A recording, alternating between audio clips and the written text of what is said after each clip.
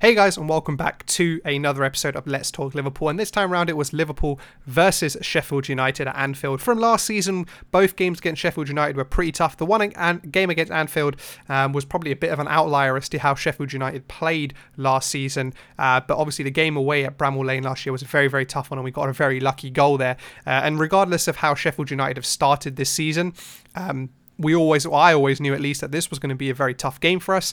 They've had a couple of injuries as well, same as us, and it was going to be a backs against the wall performance from them, and with Rhian Brewster as well coming back and facing his former team.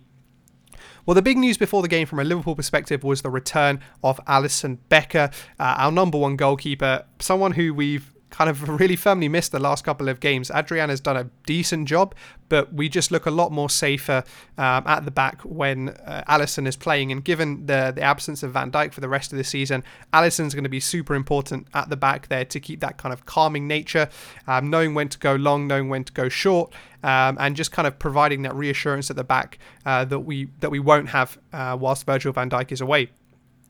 And then the other piece of news before the game even started was the apparent change in formation or change in approach from Jurgen Klopp. For the past 18 months, 2 years, even longer than that, we've seen Liverpool pretty much line up with a 4-3-3 in every game, be it in the Community Shield, be it in the Carabao Cup, be it in the Premier League, be it in the Champions League.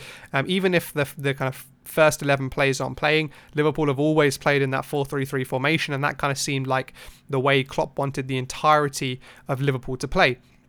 But this time around, it was something slightly different, it seemed like.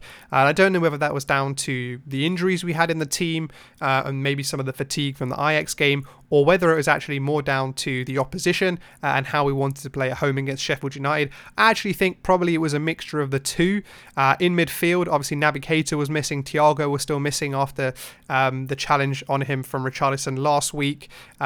James Milner obviously played I think the full 90 minutes in Ajax, so probably wasn't ready to go again for another 90 minutes. Curtis Jones maybe again played at Ajax, even though it was only 45 minutes. And so maybe that kind of forced Jurgen Klopp's hand into playing basically kind of 4 of our 5 or 6 front players and attacking players in Sadio Mane, Bobby Firmino, Mo Salah and Diego Jota. And I actually think the way it kind of ended up setting up was in a 4-2-2-2 formation.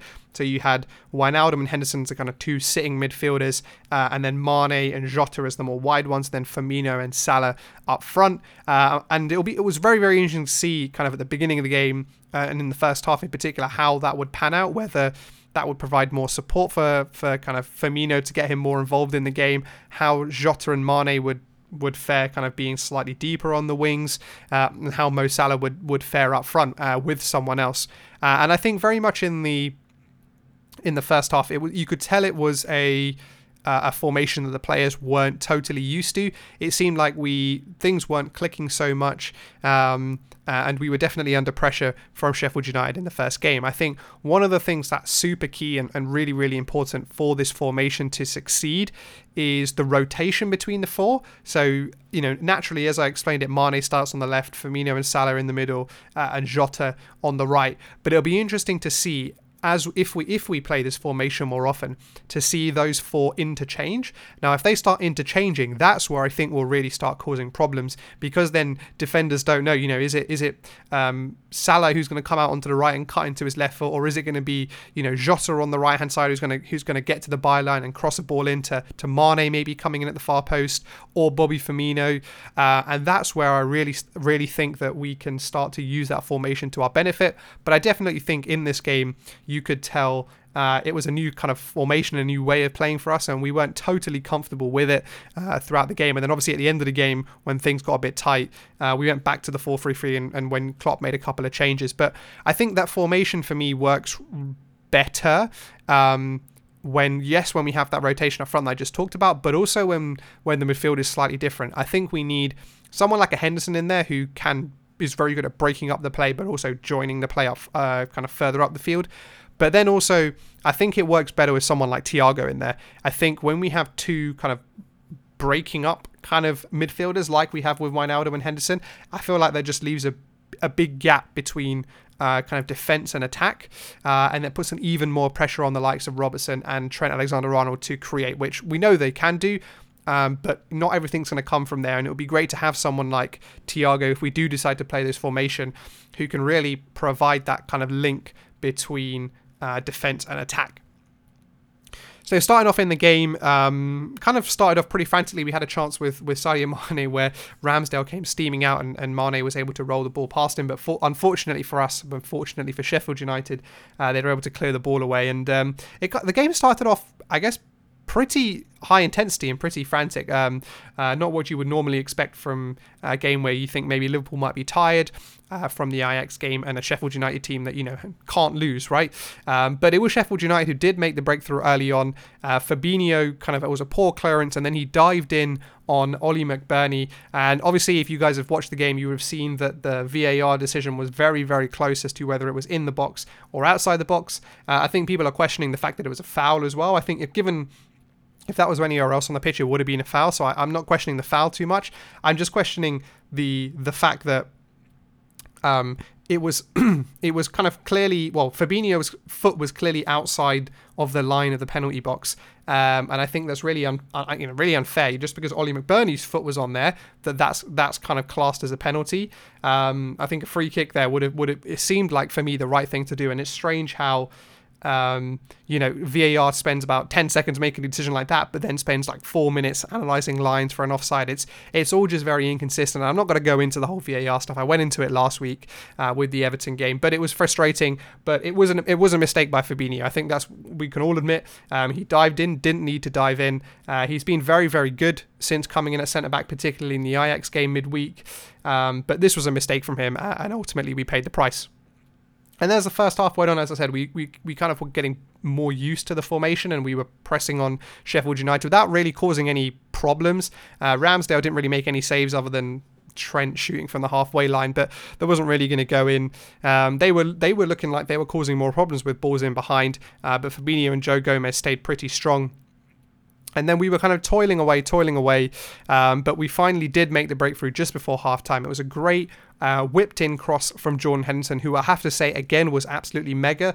I've praised him in many episodes this season, and I'll continue to praise him. His work rate, his defensive play, as well as his how he contributes from an attacking perspective as well, has been absolutely fantastic. And I think he's being an absolute model professional and model kind of player for Liverpool, and he has been for the last 2-3 years, and he's just continuing to show that. But it was a great ball in from him. Mane probably should have scored with a header. It was a free header. It was probably 6 yards out. But it was straight at Ramsdale, who probably could have done better in palming the ball away, but he kind of just palmed it in the middle of the goal, and Bobby Firmino put it in. And obviously there's that kind of moment of nervousness as to whether it was offside or not. But fortunately for us, Mane and both Firmino were both onside when the cross was played in from Jordan Henderson. And that was it. We went into halftime 1-1. I think that was a big milestone for us. And I think a negative milestone for Sheffield United. I think they would have been hoping to get in at the halftime 1-0 up, because then they could really regroup in the second half and kind of really have that thing that they wanted to hold on to. So then as the second half went on, it at least started with one team really kind of going out trying to get the win, I would say, and that was very much us, kind of on the front foot. Again, not causing too many problems to Aaron Ramsdale's goal, but on the front foot, passing the ball in Sheffield United's half, and we nearly did get the lead with a great ball from Trent Alexander-Arnold, again from that right-hand side, kind of a deep cross into the box, controlled amazingly by Mo Salah, and then flicked past Aaron Ramsdale. But as soon as it went in, I think me, like many other Liverpool fans, just didn't celebrate, because we know, given what happened last week, and given just how VAR is working at the moment, we never knew whether it would be offside or not, and it was actually offside. So I think it was quite clearly offside. No issues with it. It was a great bit of play from Trent and Mo Salah as well, but it was offside. None of the players were really complaining, and we move on.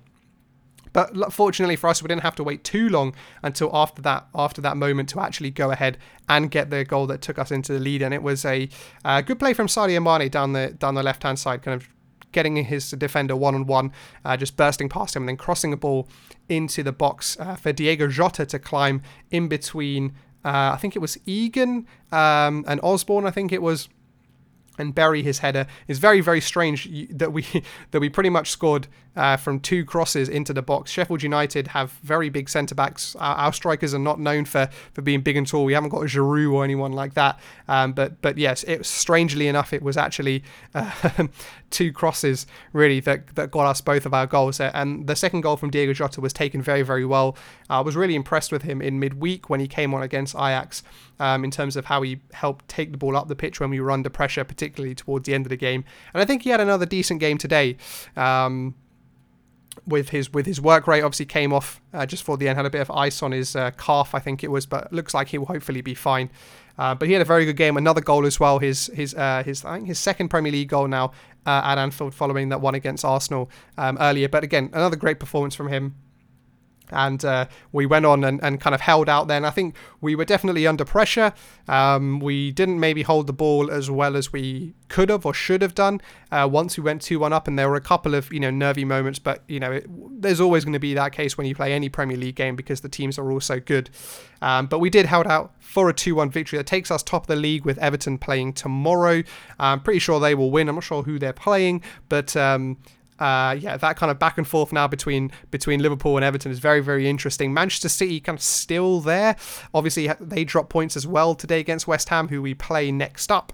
West Ham have been on a very good bit of form recently, so Mikel Antonio and the like will be a very, very tough set of opponents. But we'll worry about that later. We've obviously got a Champions League game midweek as well. The games are coming absolutely thick and fast at the moment, and it'll be really interesting to see how Klopp and all the other managers manage their squads, manage the fitness, but then also manage their kind of consistency. And if your team is in form, keeping the players playing and all that type of stuff. So it will be very interesting across the board in terms of how teams and managers address this. So guys, as I always do a shout out to Klopp, and I do my man of the match as well. I want to start off with my man of the match first, and for me, that was Joe Gomez. He's taken a bit of stick in the past couple of games about, particularly when he's playing on that left side of the defence now that Van Dijk is out. He's caught a bit of stick, I think, probably a little bit from me as well as from other fans and pundits alike. But I thought today he was really, really good. He was really solid. Fabinho, who's been great the past couple of games, didn't have his best game, but Joe Gomez was there to pick up the slack with his pace in the second half as they brought on Burke, and then also kind of just his commanding nature. I think having Alisson behind him as well gave him a lot of confidence, which allowed him to have that kind of freedom and ability to really command the defensive line, and I think he did really, really well.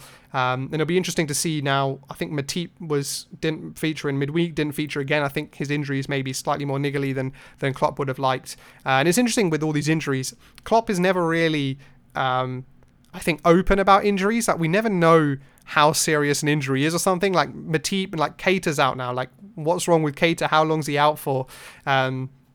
It's very interesting. Klopp's very coy about that, and I'm sure there's reasons for that. But it'll be interesting to see what happens with the centre back partnerships, whether he sticks with Fabinho and Gomez, or whether Matip comes back in midweek against I can't even say their name. They're a Danish team, but.